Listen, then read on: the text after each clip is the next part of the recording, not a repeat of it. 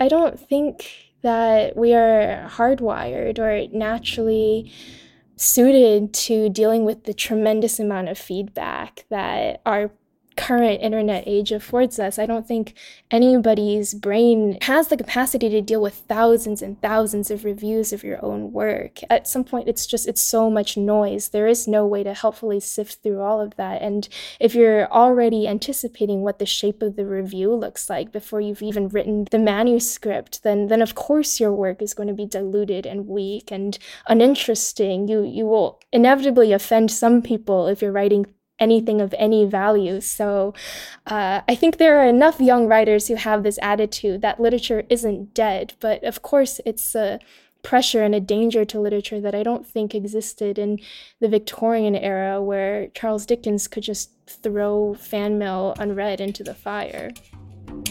I'm Jon Favreau. Welcome to Offline. Hey everyone, you just heard from today's guest, New York Times bestselling author R.F. Kuang.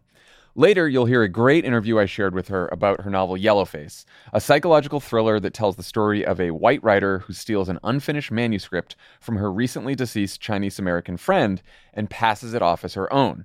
The book tackles questions of cultural appropriation and representation in the publishing industry, but a lot of the story takes place on social media. With the internet fame it promises, the reputations it destroys, and the nuanced debate it flattens. It's basically a perfect offline book, and I invited her on to unpack all the questions it raises. But first, Max and I are back in studio. John, welcome back, buddy. So great to have you back here. Is it good to be back? I guess the tone, there was like, was I sarcastic there? Asking me if it's good for you to be back? Or are you asking me if it's good for you to... I think it's good for you to be back. It feels great to be back. I think this is good for you. Although we are recording this on a Friday. I came back Monday night for the Iowa caucus, Pod Save America, so it's been a real week. Couldn't keep you away. You really put me to shame that I had to take 3 weeks off when I was sick, and you took 2 weeks for the birth of your child. It's really making me feel kind of bad about myself. You know, my whole life is just parenting and working. There's really nothing. So I was like... Parenting and potting. When I was parenting during my parental leave, the times when I wasn't parenting, what was I doing? Not much. Sleeping, checking in on Slack. Were you ever slinging takes with the kids? Slinging takes. Did you do ad reads with Charlie? Spent a lot of time with Charlie. Okay. And so we were just chit-chatting about politics. And about BetterHelp. And about BetterHelp. That's correct. All right. We have, it's been a minute, so there's a lot of news to unpack here. But we wanted to start with the thing that Max and I have been following most closely, the Republican primary. After a commanding victory in Iowa and a growing lead in New Hampshire, it seems like Donald Trump is already pulling away with the nomination. Ron DeSantis, you guys remember Ron DeSantis?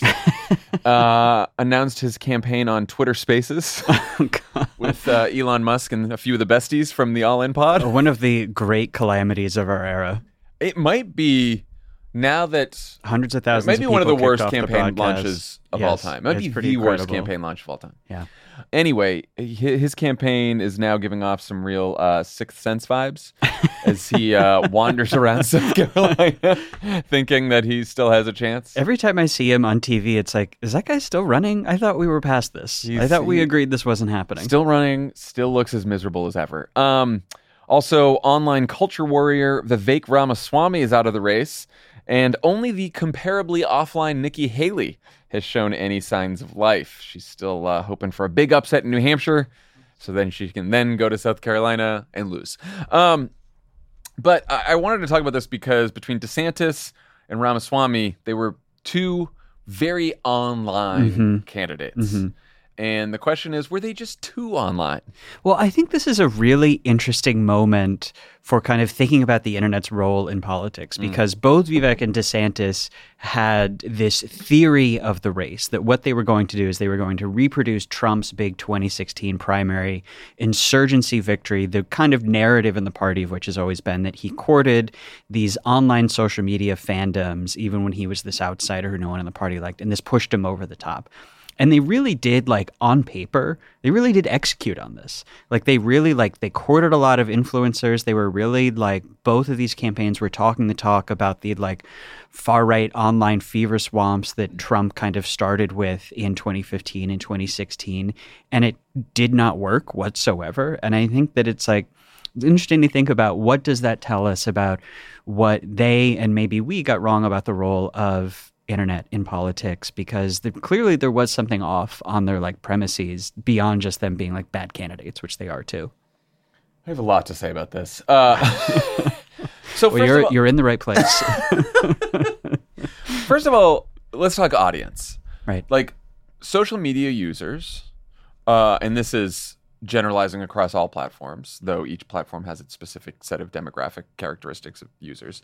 But social media users in general are more likely to have college degrees and more likely to consume a lot of news. Most voters do not have college degrees and don't consume a lot of news. So already, if you are focusing as a candidate for president intensely on people who are online, you are missing a large section of the electorate. Now, in a primary, especially in especially with the caucus, right, in Iowa, right, where you have to leave your home, go show up at a caucus site, sit there for an hour, those people tend to be overrepresented, more online, more educated. Generally, it's the online audience is a little bigger. Yes, the primaries. But still, I think the people who show up in Iowa on a caucus are not necessarily familiar with every corner of the internet and every issue that these guys are talking about.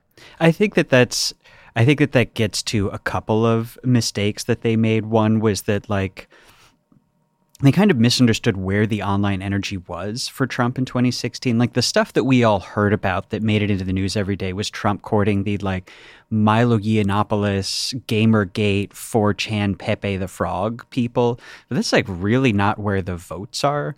And if you actually look at his like penetration on social media and where the votes were, the audience that he was reaching online, and I think there was a big audience he was reaching in that primary, was like Facebook dads and moms and like this older demographic that is much larger that was on Facebook, that was kind of like this latent far right audience waiting for somebody to activate them. I think another big mistake that they made is they didn't really understand that in 2016, we've kind of forgotten about it, but like social media was kind of like terra nullius in terms of politics. Like no one really owned it yet. No one had courted it. It was kind of taboo to talk to the online far right whatsoever. So it was easy for Trump to go in and capture it. But like Trump owns that territory now. Like this is a big thing that the DeSantis campaign kept running into, is like they could find online influencers. But even if that audience did matter, they couldn't actually control that space because there's too many pro-Trump voices there who are trying to shout them out or are doing hashtag pudding fingers, which he is. I also think that in 2016, Trump ended up getting a lot of support from all of these various alt-right online figures because they were attracted to his message. Right. That campaign in 2016, when it started out, it wasn't Such much as of a it campaign was. at all.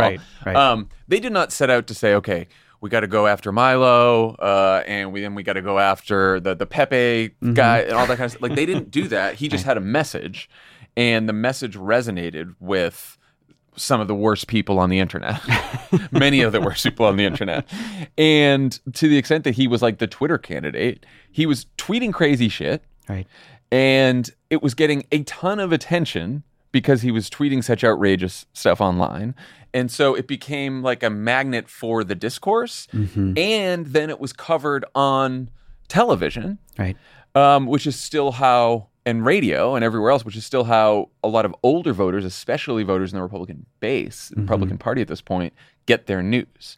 And I think this also affects sort of, like it wasn't just that DeSantis and Vivek didn't like figure out how to get into these online communities. It's that they thought that that the issues that these online influencers cared about and their hobby horses represented what the broader Republican electorate also cared about. And I don't necessarily think that's true. I think it also really speaks to how the internet has changed since 2016, where I think if you're like basing your entire worldview and your theory of politics on 2015, 2016, I think that was a time when there's a lot of evidence that the like Milo Yiannopoulos, Gamergate types, like it's a very small audience, but that young online social media far right fan base that did trickle up to places like Facebook, to the bigger social networks. And I think that I take your point about the general electorate, but I think in the primary, I think that did have a real effect. That's a really big audience, and those people did get really excited for Trump. And in a Republican primary, you actually only need like 40% to dominate, basically, because the primaries are winner take all. But I think what has changed is that those like online far-right influencers that DeSantis and like Vivek were doing a lot to court. Like they did get a lot of those guys. They're no longer the entry point to the Facebook audiences because the social media landscape has gotten too fractured. And I think their biggest mistake that was a part of this was they bought the Trump campaign's kind of own internal propaganda that they were the meme wizards who made all of this happen. And the like Steve Bannon, it's like doing the internet dark arts. And there's this study that I think about a lot, this big like Harvard University study after 2016 that was like, what the hell just happened? That looked at social media and the internet during the campaign. And what they found was that as like one example of what the platforms were doing, it's a big one, is that Breitbart News, you remember Breitbart News, the like crazy far-right fever swamp public, like Steve Bannon's publication, was the third most shared news source across all of Facebook from 2015 to 2016, and by far the most shared right-wing news source. And it was super pro-Trump. And we know that this was the algorithm because it got no audience on Facebook before an algorithmic change around 2015. Its audience surges, and then later there's another algorithmic change and its audiences collapses. And there's same thing is happening on Twitter, where Breitbart News is becoming the center of discussion. Immigration stories, Breitbart News articles are getting shared more than twice as much as all combined articles by any other news source, which is crazy because it's like 20 people work at Breitbart News. So I think this is all showing that the platforms were pushing audiences towards Trump. They were all converging algorithmically on these Wasn't things. the other way around. Exactly. Yeah. Right. Trump was this passive beneficiary. And this was kind of this one-time phenomenon of all of the platforms pushing this one direction of picking up the Gamergate, Milo Yiannopoulos, Pepe the Frog stuff, shoving it out to these huge audiences in a way that they don't do anymore, not because they've become responsible, but just because they just changed how their algorithm works because they think there's better ways to cultivate huge audiences. So if you're trying to reproduce that just those currents that were kind of pushing Trump along aren't pushing in that direction anymore. I think that's all right. I also think that the medium matters here, right? But it's also, I think the medium is not the message. Once you get in front of audiences that are now much more fractured and siloed because of all of the changes that you just mentioned, you still have to sell the product. Sure. Right. And I think because Ramaswamy and DeSantis spent so much time in those fever swamps, they started talking and caring about things that, like, broadly the Republican electorate didn't care. Not enough of them cared about. Like, even all the DEI stuff, right? There is a very small segment of the Republican base that really cares about that, even if their values are generally aligned with that. But you need to have like a fucking PhD in this shit to know like everything that Elon Musk and Bill Ackman and then like all the other, Ben Shapiro, all these other people are talking about. And I think that, again, the Republican Party base, even in the primary, you have like most of them are not avid news consumers. Right. And I don't know that. I think Trump has a better handle on what more of the base actually wants and talks about. If you looked at the entrance polls in the Iowa caucus, so DeSantis wins voters who care, wins voters who care most about abortion. Nikki Haley wins voters who care most about foreign policy. But both of them? Exactly. But those two groups of voters, the voters who are like really into the social cultural issues and foreign policy, make up a very small percentage of the overall Iowa electorate. And voters who care about immigration, which was the biggest category, along with the economy, Trump wins those going away. And I think that also speaks to why 2016 was a particular moment when the being very online strategy worked really well, because 2016 was a time when a lot of voters on the right really cared about immigration. Now, some of that didn't have to do with immigration. Some of it actually had to do with social change and internal migration communities. A lot of it had to do as a backlash to perceived threat from the Islamic State, and there'd been a couple of big terrorist attacks in the United States. So I'm not ennobling these attitudes. I'm just saying Yes. they existed. And something that Trump could do, because he was the only social media, internet, far-right candidate, is he could create a permission structure for people to have a level of white nationalist anti-immigration views that no one else in the primary field was going to let them have. And now if you're trying to do that as Ron DeSantis or Vivek Ramaswamy, which they are definitely trying to do, Trump's already there. He already owns those voters. So you can only kind of break the seal of that white nationalist taboo once, although the social media is the venue where you do that. I actually think DeSantis got kind of closest to this when his big re-election for governor, his like big victory that everyone in the party was so excited about. I read that as part of what he was doing was kind of creating a permission structure for homophobia and transphobia in a way that didn't exist among the electorate. And the moments when I was most worried about him surging were when I thought, okay, this is an attitude that Trump isn't tapping into, that DeSantis is really going to activate in people. And I think that theory of being very online is sound to some degree, but you're right. It's not, thankfully, it's not the primary issue for most voters. Right. And it's not to say the primary issue for most Republican voters is it's still bad, right? Like their immigration views, their views about crime, right? Like all of this stuff is still, of course. But it's just, it's not as, it's much more salient than some of the stuff that DeSantis and widespread than some of the stuff DeSantis and Ramaswamy were selling. I also think, there's this big question of like, why do so many voters not understand that like Trump is running again and he's going to be the nominee and we could have another Trump presidency, and why aren't we talking? Why isn't most people talking about it as much? Why isn't he sort of the locus of our attention in a way that he was in 16 and 20? And I think what you were just talking about, how social media and the platforms and everything is fractured, I think that also explains this phenomenon. And Catherine Miller in the New York Times wrote this piece last month about why Trump's candidacy isn't dominating the discussion like it did last time.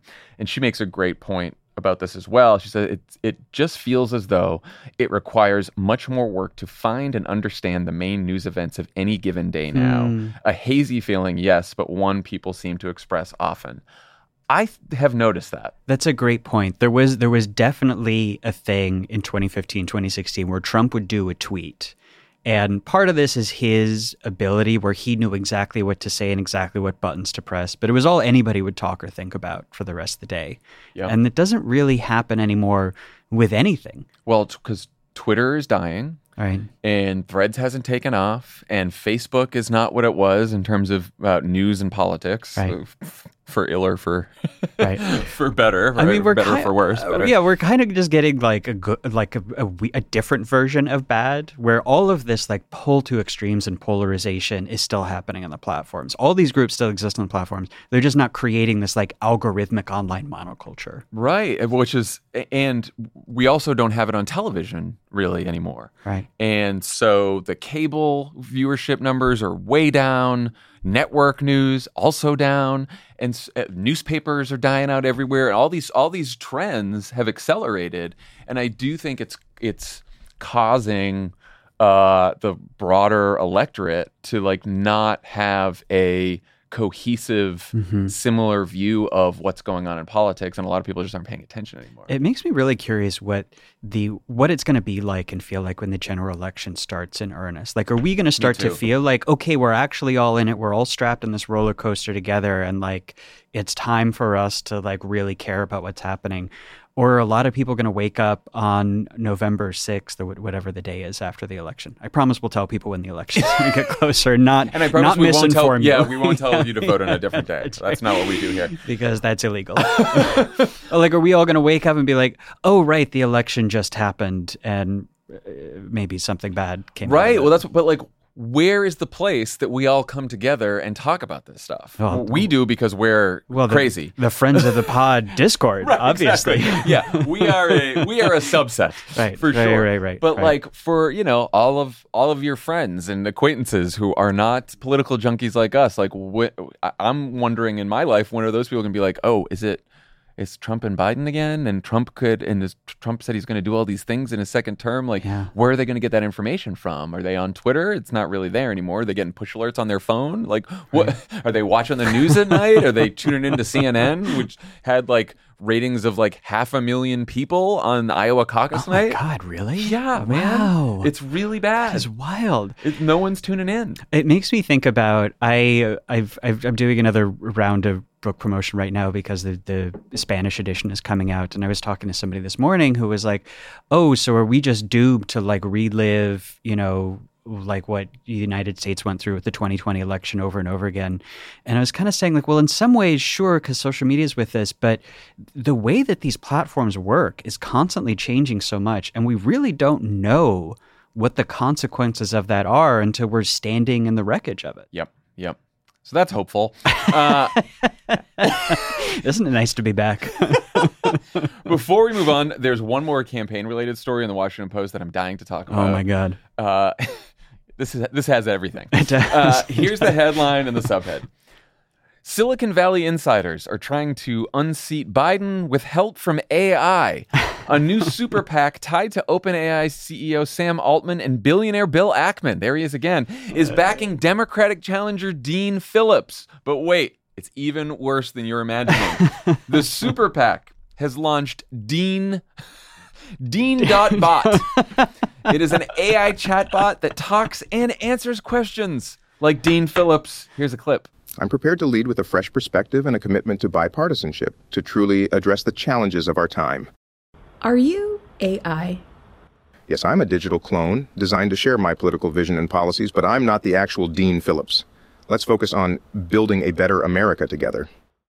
What have we done to deserve So this? can I just say, you sent me this clip and I listened to it and I was like, this sounds fake as hell. This is the most obvious AI bot I've ever heard. But it turns out that's actually just what Dean Phillips sounds like. It's a pretty faithful, in like, studio, and that's pretty much pretty close. I genuinely thought this entire story was a parody and that the Post was just fucking with all of us. I did. I couldn't believe it. I was like, and it's Bill Ackman's in it again. And I know, it does seem, it's so funny that we're doing AI bot Dean Phillips. A guy's not busy. You just have him read the ad. Who is this for? I know. Who asked for this? There is a supply and demand problem here. There was plenty of Dean Phillips. He's showing up. He's doing campaigning. He's got plenty of money. No one's showing up. He's not registering anything in the polls. And enough about him. These two fucking yahoos out in Silicon Valley. It says so much though about Silicon Valley and Silicon Valley's that culture's view about politics. They think they're going to do tech and it will we did a tech. Look, now all the voters are going to come to us because we did a tech. And they really do think they can play God. Yeah. They do. They're like these political people are ridiculous. Why is Biden running against? He's too old and Trump's too old and how do we not have better choices? They're onto something there. Right. Which is the easy part, right? The easy part is to be like, look at all the problems we have and isn't politics annoying, blah, blah, blah. And then the answer. Dean.bot. Well, it's like all these polls that show like a generic Democrat beats Donald Trump. And so these Silicon Valleyans are like, oh, you want a generic Democrat? We're going to give you a generic Democrat, not just Dean Phillips, but a robot Dean Phillips. How's that? It's so funny to me because you and I have had so many conversations about the potential horrors of artificial intelligence in our politics and like, what are the safeguards and what are the things it could do and all the like different iterations. And something that I think we just straight up never considered is that the people designing the artificial intelligence would be too stupid to know how to deploy it correctly. It just never occurred to me. Until the Dean Phillips bot becomes sentient. That's and then he turns into Skynet. You know what? That would be such a funny outcome. I'm okay with it. I'm okay with the Deanbot Skynet apocalypse. In the latest poll, we have Joe Biden at 40, and then nipping at his heels is AI Dean Phillips. The Dean 1000. Way down at 2% is real Dean Phillips. I just picture Dean Phillips's face like grafted onto the Terminator robot body. And you know what? It's funny. I would vote for him. Now, there's a NYU professor quoted in the piece who said, the problem is once we have AI versions of candidates chatting up voters, it's a short step to bots used by political opponents to fool voters into thinking that politicians are saying things they never said. And soon everyone gets so cynical about all of this fake communication that no one believes anything anyone is saying. So that is the long-term danger. But don't think we are not there with the Dean Phillips chatbot yet. I you know what? I say God bless. I cross my fingers and I hope that every Silicon Valley artificial intelligence intervention into politics is a Dean Phillips bot. That's perfect. Spin your wheels on that. I just want to say, like, I am not out here trying to develop apps, develop AI chatbots, because that's not my area of expertise. Sure. Okay? So folks in Silicon Valley, Bill Ackman, Elon Musk, the fucking all-in besties, just do your fucking thing. Sure. Whatever you're good at. I don't know what it is. Some of you are good at a couple things, I guess. Just focus on your own shit, all right? Yeah. You don't pretend like you know politics or really how humans operate. Should we set up a political consultancy to be sold out to Silicon Valley billionaires where they say, should we set up a Dean.bot? And you and I say, no. And we'll take your check now, please.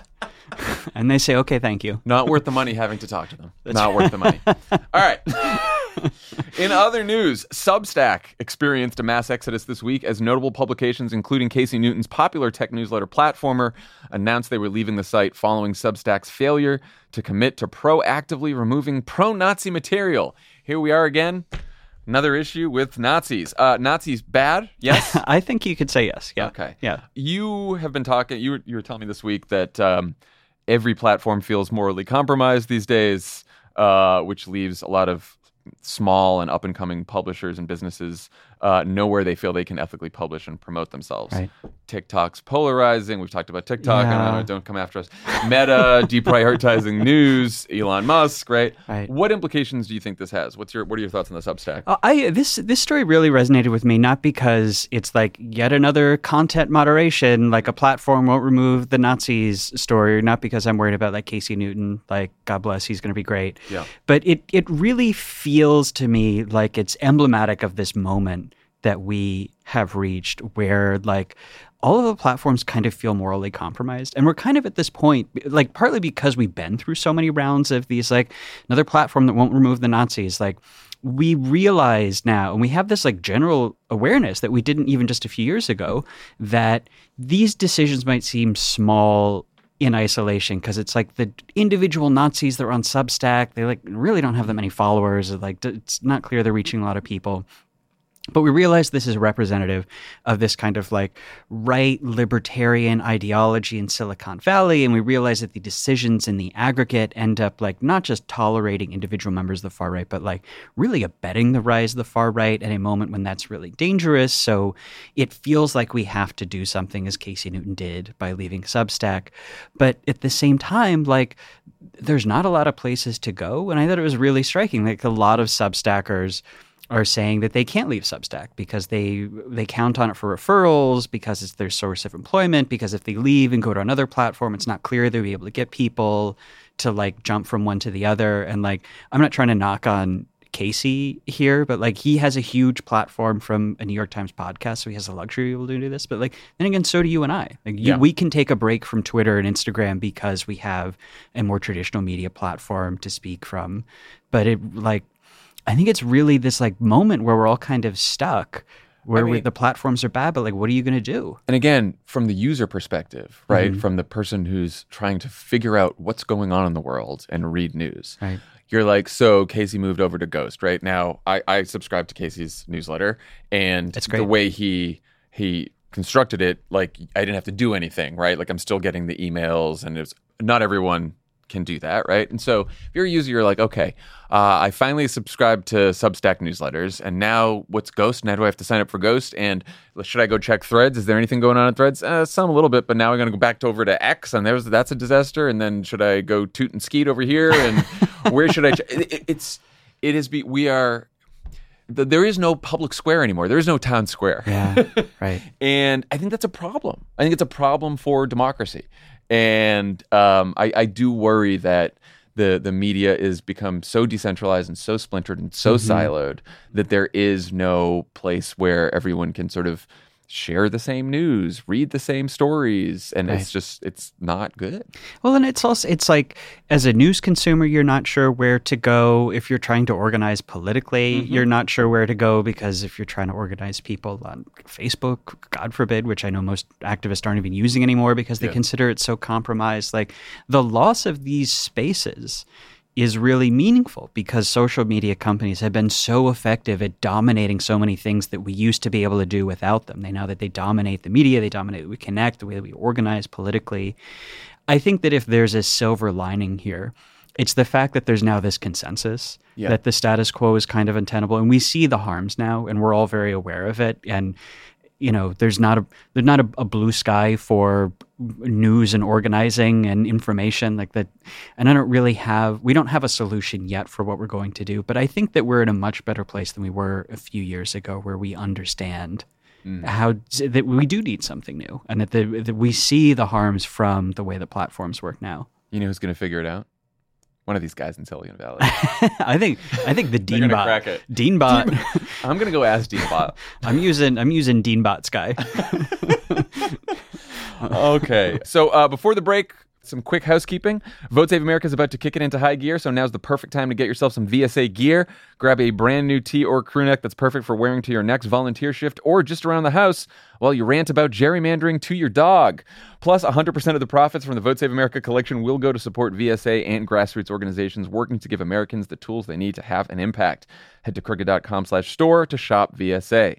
Also, in the latest episode of our massive hit digital series, Political Experts React, Dan Pfeiffer and former White House Press Secretary Jen Psaki go through a roundup of the best and worst ads from the 2024 Republican primary. They discuss the last-ditch efforts of a dying DeSantis campaign, Nikki's Haley Mary strategy, and a Never Trump ad that's been airing during town hall events on Fox News. You should be ashamed of yourself. I didn't write it. This episode of Political Experts React drops tomorrow. Check it out only on the Pod Save America YouTube channel. After the break, my conversation with R.F. Kuang on the ways online discourse has changed the publishing industry, why who has the right to tell a story isn't the right question, and what it means to be a storyteller in the modern era. Offline is brought to you by Helix Sleep. Love Helix mattresses. We got the kids' mattress for Charlie. We got one in our guest room that I slept on for a little while, and it was very comfortable. Love Helix mattresses.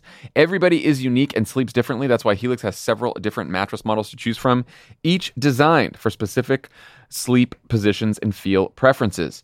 So how will you know which Helix mattress works best for you and your body? Take the Helix Sleep Quiz and find your perfect mattress in under 2 minutes. And your personalized mattress will be shipped straight to your door free of charge. Helix knows there's no better way to test out a new mattress than by sleeping on it in your own home. That's why they offer a 100-night trial and a 10 to 15-year warranty to try out your new Helix mattress. Helix mattresses are delivered in a box and straight to your door for free. Right now, Smart to do a box. It is smart to do You a know, box. in the rain and stuff. Yeah. Also, it's like a truck pulled up with a mattress. What is this? What is this? Right now, Helix is offering 20% off all mattress orders and 2 free pillows for our listeners. Go to helixsleep.com/offline and use code HelixPartner20. This is their best offer yet, and it won't last long. With Helix, better sleep starts now. Beyonce, Ketanji Brown Jackson, the lady who spent 500 days in a cave. Women are all around us. And this Women's History Month, the Crooked Store is celebrating with a pop-up shop featuring favorites from women of color founded companies. For a limited time, the She-Commerce pop-up shop has everything from delicious goodies to kids' books to candles, all from small companies that we love. It is a great way to support women of color while treating a woman in your own life. Maybe that's yourself, to a sweet distraction from the endless horrors that we face every single day. Happy Women's History Month to all. Check out what's in stock at crooked.com/store for this month only. Pod Save America is brought to you by Helix Sleep. How long have you had your mattress? For most people, it's probably time for an upgrade, right? Well, Helix has exactly what you need. Everybody is unique, and everyone sleeps differently. That's why Helix has several different mattress models to choose from, each designed for specific sleep positions and feel preferences. Take the Helix Sleep Quiz and find your perfect mattress in under 2 minutes. Helix has models with memory foam layers to provide optimal pressure relief if you sleep on your side, models with a more responsive foam to cradle your body for essential support in stomach and back sleeping positions, plus enhanced cooling features to keep you from overheating at night. And if your spine needs some extra TLC, they've got you. Every Helix mattress has a hybrid design combining individually wrapped steel coils in the base with premium foam layers on top. It's the perfect combination of comfort and support. I have a Helix mattress in our guest bedroom. Mm-hmm. Every single person who stays with us says, that bed is so comfortable. Where'd you get it? You know what I say? Where do you say? Helix. I love my Helix mattress. I have a Dawn Luxe. Dawn Luxe. It's very comfortable. So luxe. Helix is offering 20% off all mattress orders and 2 free pillows for our listeners. Go to helixsleep.com/crooked and use code HelixPartner20. This is their best offer yet, and it won't last long. With Helix, better sleep starts now. Again, that's helixsleep.com/crooked and use code HelixPartner20.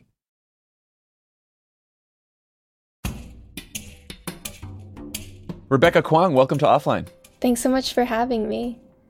So I've been telling everyone who listened to read Yellowface. It's one of the best books I've read in a very long time. But when I started it, I had no idea that the book would explore so many of the themes that we've talked about on the show, which we launched during the pandemic and is about all the ways social media is breaking our brains. And Yellowface is a novel you wrote during the pandemic where social media basically breaks the brain of the narrator, who's also a writer dealing with some newfound and unearned celebrity. What made you want to write the story and write it when you did? Well, 2020 was a terrible time for everybody's brain. The reason why the novel is written in that particular style, by which I mean very reductive, simplistic sentences that sound like they're tweets, so they appeal to easy frames of reference and are not difficult to digest or unpack. The reason why the novel is written like that is because that was all I was capable of reading and processing at the time.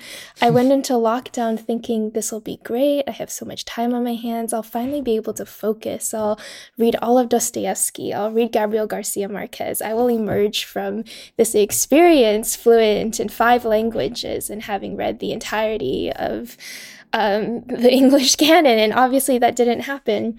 What happened instead is that I was doom scrolling constantly, and I found that my attention span was completely shot, that if I was able to read fiction, I would only be able to read things like psychological thrillers, things that are really quick and easy and pacey and just propel you to get to the finish line, but I could not unpack a paragraph anymore. This was very bad for my academic work, and when I was able to go out into the world again and see people and get off my phone, immediately stopped writing the way I did in Yellowface. But I think it contributes a bit to the addictive quality of the prose, because that is the type of writing that grips you when anything else with the slightest degree of complexity or nuance or difficulty cannot. So the immediate impetus for that book is just that is the type of information I was capable of processing. It seems like we were all living online and negotiating our identities and dealing with each other's digital doubles because we couldn't see each other in person. So that was the only world I could write about. I'm very happy not to be there anymore. Me too. Well, it's funny because everyone who listens to this show knows that I used to read a long time ago and have had trouble digesting novels myself. And now I'm wondering if Yellowface was basically the first novel I've read in years that I finished in a day. I used to do that all the time, like back in college. And now I'm wondering if it's because of the way that you wrote it, because my brain has been broken by Twitter too. Yes, it's as easy as reading a tweet. I will not write like that ever again, but it was a fun one-off experiment. Maybe during the next pandemic, I'll go back to my Twitter novels. Please. So the book, which is the story of a white woman who tried to pass off a manuscript by her recently deceased Chinese-American friend as her own, has unsurprisingly generated a lot of discussion about cultural appropriation and representation in publishing. Can you talk about how your own experiences in the industry informed your thinking and writing on those issues? I try never to write too autobiographically, so there's never a point where I inserted something into the text that was a direct reflection of an encounter I've had in publishing, but I've been circling around a discomfort for a while about the way that non-white writers or writers from generally marginalized backgrounds are commodified or promoted on the terms of that marginalization. It's almost like being Asian American or being a woman or any other social identity becomes just another marketing label in addition to, oh, this is a fantasy and it will appeal to readers of fantasy, or this is young adult novel and it'll appeal to YA readers. And I've seen my in-house marketing documents with the list of 5 things that are attractive about the book. And I've seen that one of them for me is the author is Chinese American and her voice will appeal to people who are interested in authentic voices about this identity, whatever. I feel very strange about this because it seems like this is the least interesting thing about the book or about my books generally, and does not seem to be a good reason, like prima facie, to pick up a novel. And it gets to this weird and very shallow and I think ill-considered way we think about race and publishing and storytelling, which is just that, oh, there is something virtuous or particular from coming from a certain standpoint, and we ought to celebrate that in and of itself rather than considering the author's background and identity as part of a whole matrix of things that affects how successful the text is or why we ought to read it. So I've been getting more and more frustrated with being pitched as an Asian American writer or a Chinese American writer, as opposed to just a writer who tells interesting stories who you should read because they're interesting stories and not because it's Asian American Pacific Islander Heritage Month and you're trying to fill up your checkbox of 5 AAPI writers you should read to feel good about reading diversely. I hate that. Well, it also seems like this sort of intersects with the debate about cultural appropriation, and you've said you feel strongly that authors shouldn't be told what they can and can't write based on their identity. Why do you feel that way? I think it's the wrong question to ask or the wrong way to approach this topic. And a little bit of history on why we use this language about cultural appropriation.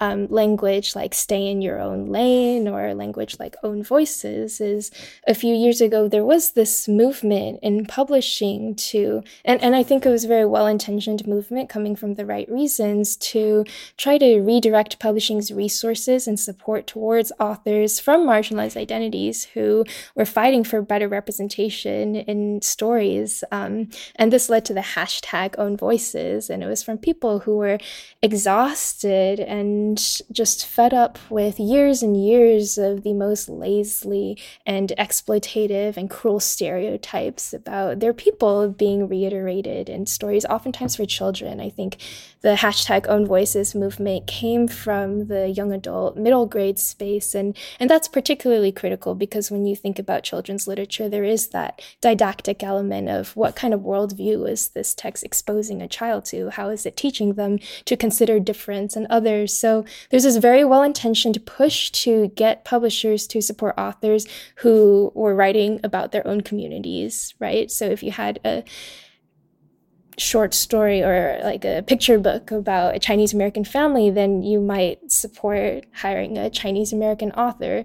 The problem with that is that I think it pigeonholes authors of color and marginalized authors more so than it opens up opportunities for everybody, because then you get cases in which there is a stereotype of what does the Chinese American writer write about? Oh, she writes about immigrant trauma. Oh, she writes about how people made fun of the shape of her eyes or how her lunch smells. She writes like Amy Tan. And I'm actually going through a phase where I'm going back and reading Amy Tan for my qualifying exams list. And I do love her work. I forgot how much I loved it, but I had spent so much of my adult life running away from the themes in her fiction and how she writes about them, because that is how every single Chinese American author thereafter has been pigeonholed. If you write Chinese American fiction, you write like her.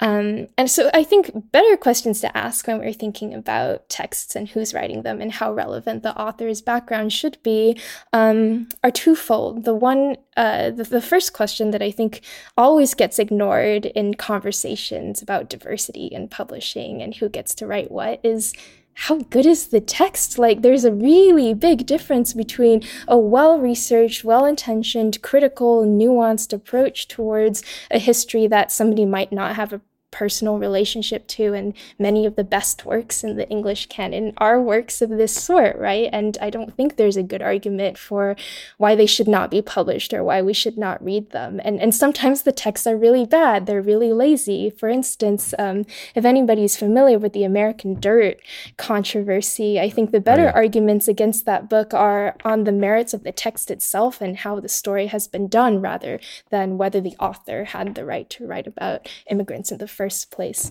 Now, the second question is who is publishing, or who are publishers giving money to? Who's getting paid to write these stories? And this is a question about the industry and about what kinds of faces and voices that people in acquisitions meetings find profitable or attractive to American reading audience. And that's very worth prodding and pushing to figure out whether we're just publishing the same sorts of faces over and over again, because that is the assumed face that will sell well, or if there are other authors and voices that we ought to be highlighting. And neither of these have anything or can be boiled down to the very silly question, I think, of, oh, does this author's racial identity qualify him to write about this? I think that gets us nowhere.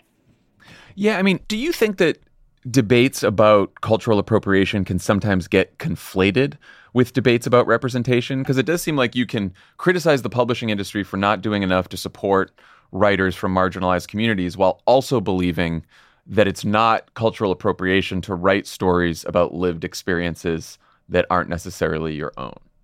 Yeah, I think that's right. I'm also really not sure what the working definition of cultural appropriation is anymore. It's been stretched in so many ways that I don't find it a useful framework. Yeah.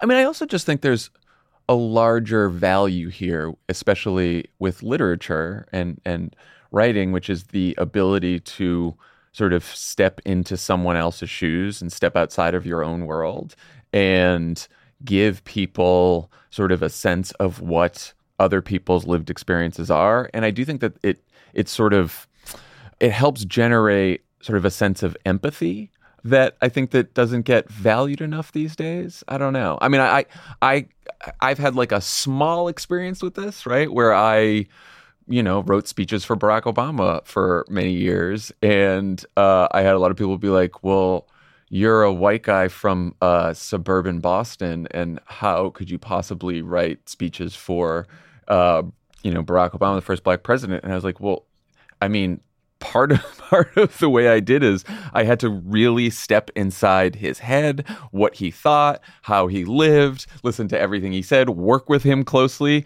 Because if I was just some guy they hired on the outside and just started writing speeches like I thought sounded like him, then yeah, it would just be bad writing. And of course it would sound like just some white guy wrote the speeches. And so it really does, I think, when you're writing literature, require and writing novels like you do, require yourself to like do the research and actually like do more work to sort of step inside an experience that's not your own. Yeah, and again, this is an issue of craft, right? It's not an issue of permissions or racial background. It's an issue of how good are you at your job. And the same applies to fiction writers. If we didn't force ourselves to step outside of our own personal backgrounds and experiences and imagine how the world looks like from multiple points of view, then we could only ever write memoirs or autobiographies. But good books succeed because the author can come up with multiple imaginary friends and make them feel viable and real and authentic. And I should hope that even my white characters are compelling, even though I have no personal experience of being white myself.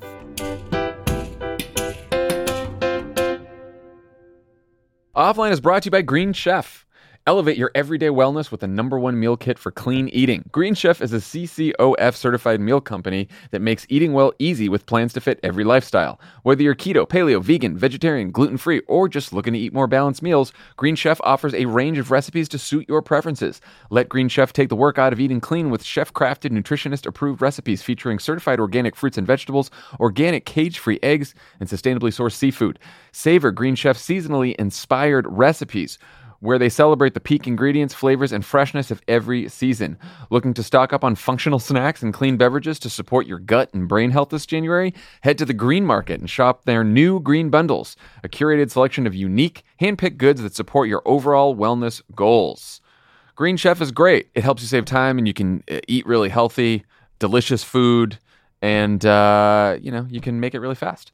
Go to greenchef.com/60offline and use code 60offline to get 60% off plus 20% off your next 2 months. That's greenchef.com/60offline and use code 60offline to get 60% off plus 20% off your next 2 months.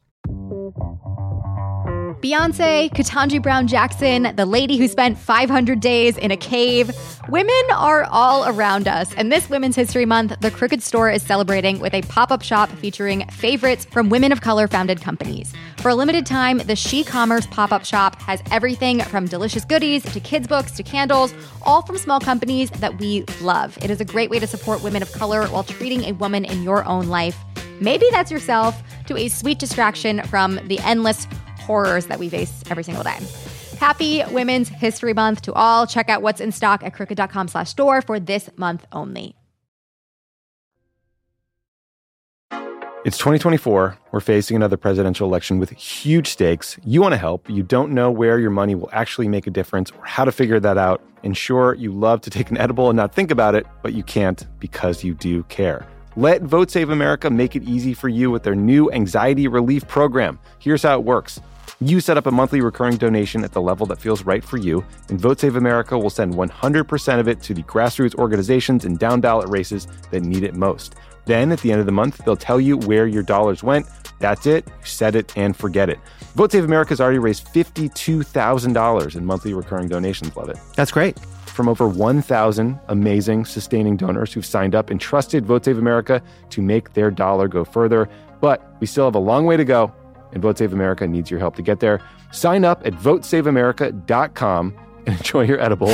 Legal disclaimer, paid for by Vote Save America, votesaveamerica.com, not authorized by any candidate or candidates committee.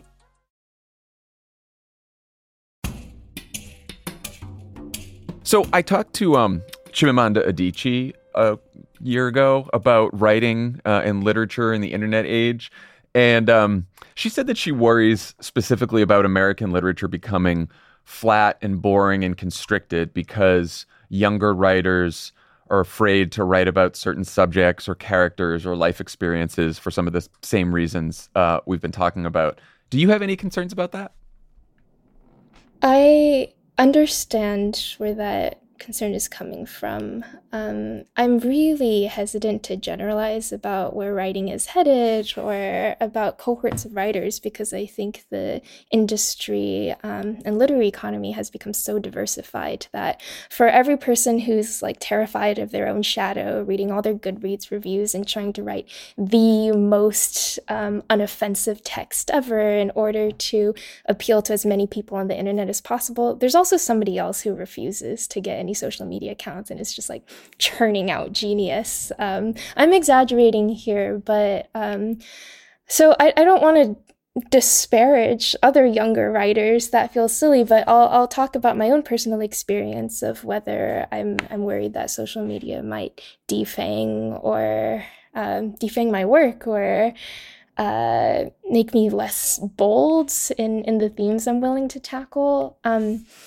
It's a learning process because I don't think that we are hardwired or naturally suited to dealing with the tremendous amount of feedback that our current internet age affords us. I don't think anybody's brain is or has the capacity to deal with thousands and thousands of reviews of your own work. And when you first get published and you realize that your work is spreading and that people that you will never meet and could not imagine existing have opinions about you, that can be very debilitating and a sort of a shock. And I certainly felt when my first novel was published, it felt like being exposed to a live wire all the time. I didn't know what to do with myself. And I felt that my subjectivity was disintegrating a little bit because I just, of course you want everybody to like you. Of course you want to appease every single reader, but you're getting all this feedback from so many different angles and you don't know what to do with it. And you don't know what the core of yourself is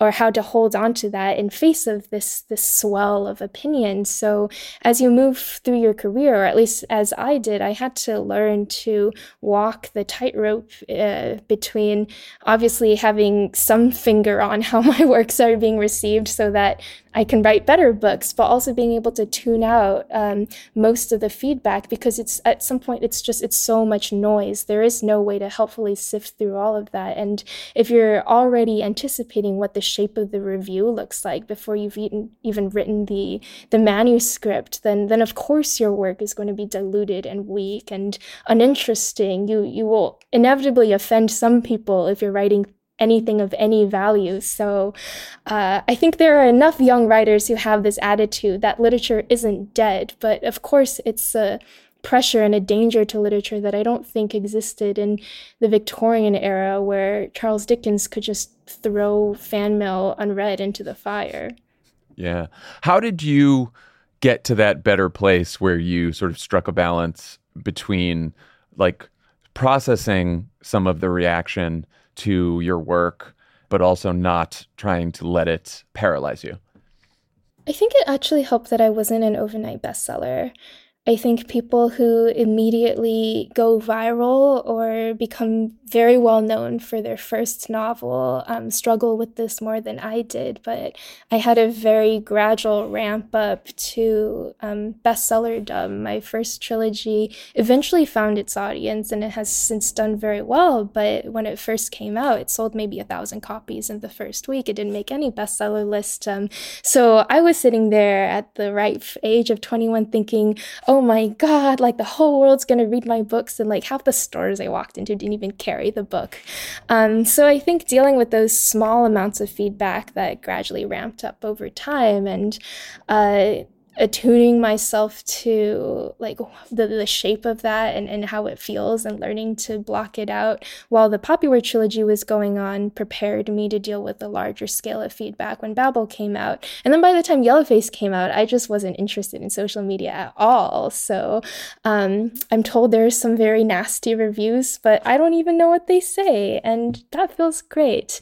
And in the 6 months since that book has come out, I read Cal Newport's Digital Minimalism, which I really like and have become the most annoying prophet of that book to all of my friends. I know people have very strong feelings about Cal Newport, but I happen to be the kind of person who loves that kind of self-help book, and I think his arguments are completely correct. So since then, I've become even more of an extremist about not looking at the internet and only using the internet as it suits me. So now I don't have no concerns whatsoever about what people are saying about me and how it affects my work, because I just don't see it in the first place. What are your internet habits like? Are you like off social media? Do you check social media? Is there Twitter? Are there any other platforms that you're on? Or I'm not on Twitter anymore. I'm very sad about Twitter. I used to really enjoy it because it did seem like this wonderful place where you could find people that you would want to have in-person conversations with and get recommendations for books that you would read after you'd close Twitter. And it doesn't seem like that kind of space anymore. I like Instagram because I like pretty pictures. And I like to post pretty pictures, but I'm quite disciplined about how much time I spend on Instagram. Cal Newport recommended the Freedom app. I got the Freedom app. I block almost everything except for about half an hour during the day. And otherwise, I have so much time to get so much done. Like, I read more than I used to. I used to read entire books in one sitting, and during the pandemic, I lost that habit and was fighting to get it back. And since my digital minimalism extremism kick started, I found that I can just like swallow information like I wasn't able to before, because I have my attention span back. at one point in Yellowface, June, the narrator, says Twitter is realer than real life. Do you agree? I guess I deny the premise that there is some distinction between the real life off the internet and real life as mediated on the internet, because obviously things that happen on Twitter have important consequences for your career. There was this controversy, scandal, I don't know, some news story about a month ago about an author who'd been making up negative Goodreads reviews for other authors, and this started on Twitter. So because tweets like exposing this author went viral. She then lost her book deal and was dropped by her agent. So things you say on the internet and how people react to you and talk to you about Twitter do have significant material consequences offline. At the same time, like, Twitter is so clearly not the be-all end-all of our cultural worlds, and oftentimes I'll see a tweet go viral and then assume everybody knows about this, and then find I have to explain like several layers deep of celebrity gossip in order for somebody to understand the joke that I'm trying to tell them. Yeah. One thing that really bothers me about social media is that it sort of forces people into binary thinking. So everything is either black or white, good or bad. Everyone has to pick a side. The two main characters in Yellowface are morally ambiguous, to say the least. Do you think that audiences, especially chronically online audiences, have less patience for nuance and gray areas because of sort of our social media culture? I don't know how much patience they have, because I don't really know anybody who's chronically online, so I don't know how that kind of mind operates anymore.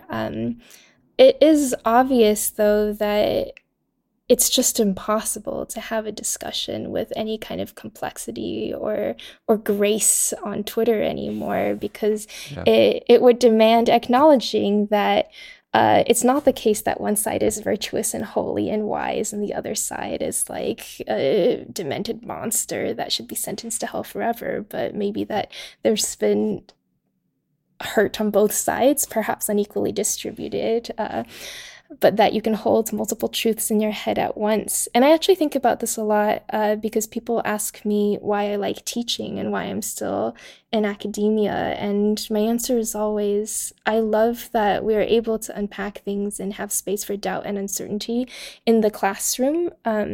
It's this, I mean, I don't know any other discursive space like it.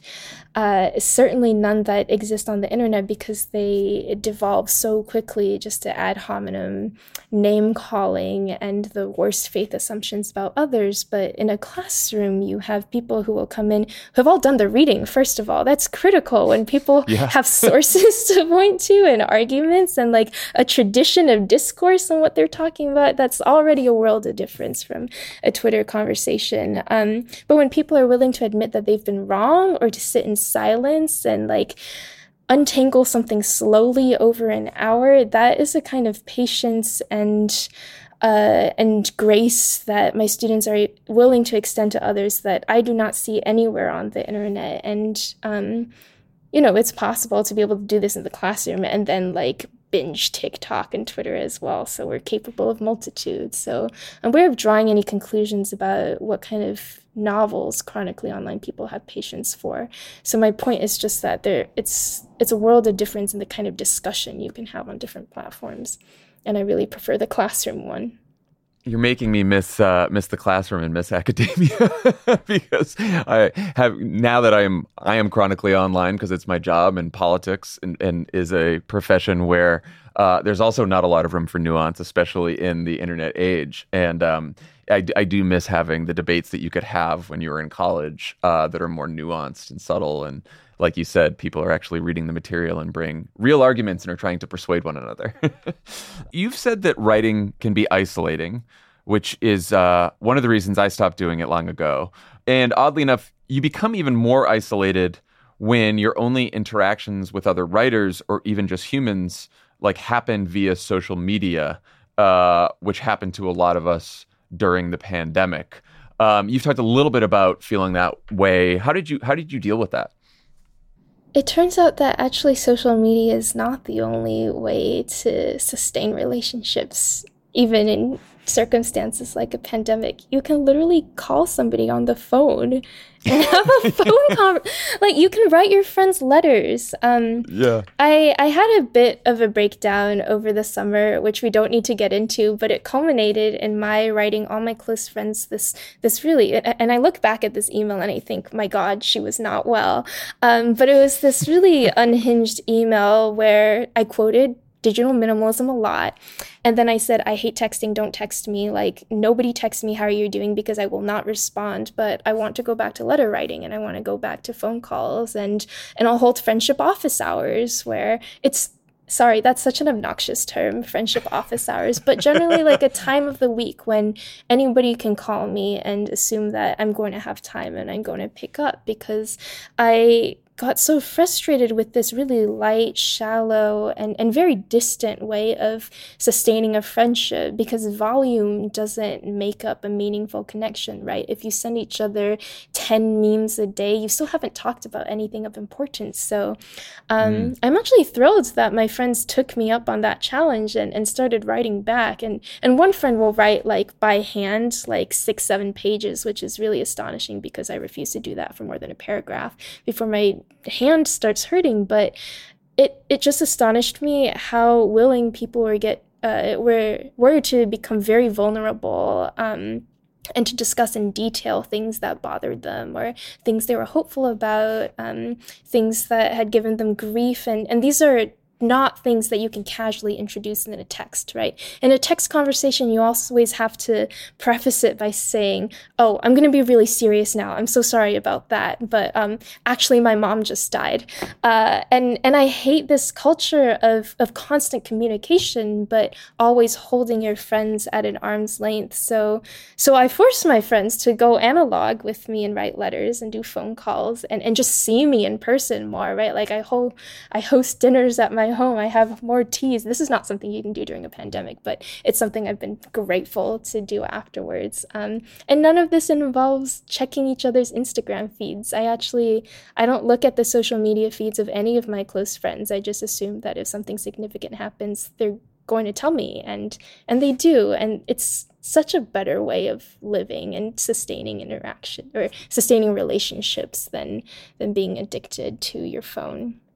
Yeah, and it's so funny you say that. I have a text chain that's probably like the text chain I'm on the most, with 4 friends who are all Obama people. We're all in politics, and all day long we're just texting each other like news stories, and we're talking about the news, and we're talking about politics.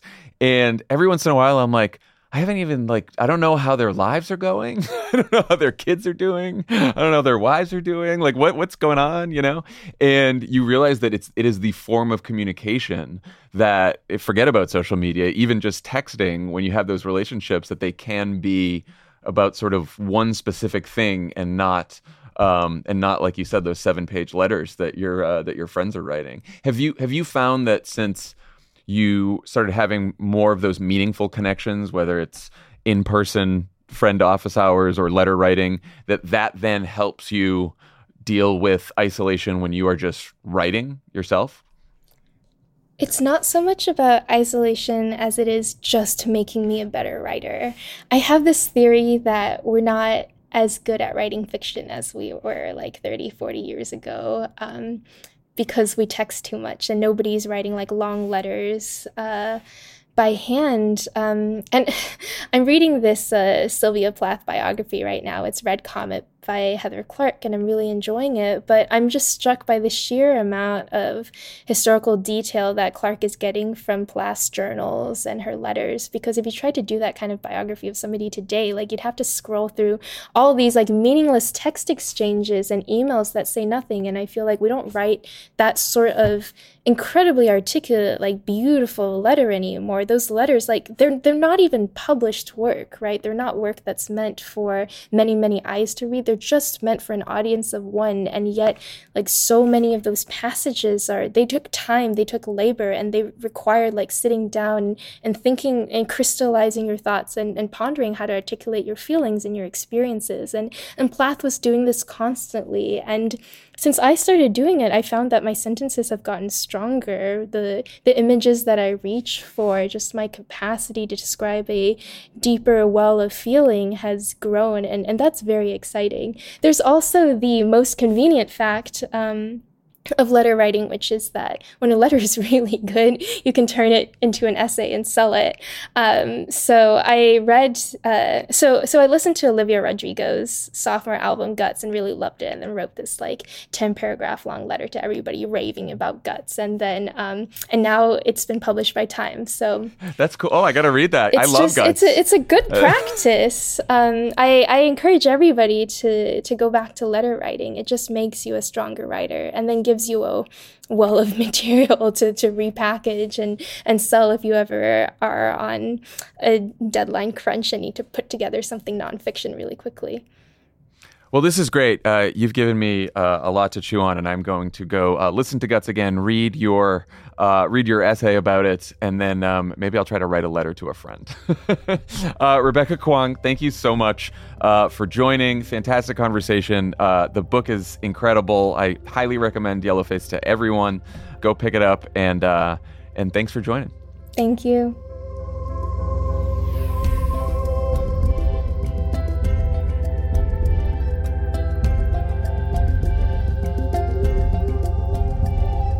Offline is a Crooked Media production. It's written and hosted by me, John Favreau, along with Max Fisher. It's produced by Austin Fisher. Emma Illick-Frank is our associate producer. Andrew Chadwick is our sound editor. Kyle Seglin, Charlotte Landis, and Vasilis Fotopoulos provide audio support to the show. Jordan Katz and Kenny Siegel take care of our music. Thanks to Michael Martinez, Ari Schwartz, Madeline Herringer, Reed Cherlin, and Andy Taft for production support. And to our digital team, Elijah Cohn and Delon Villanueva, who film and share our episodes as videos every week.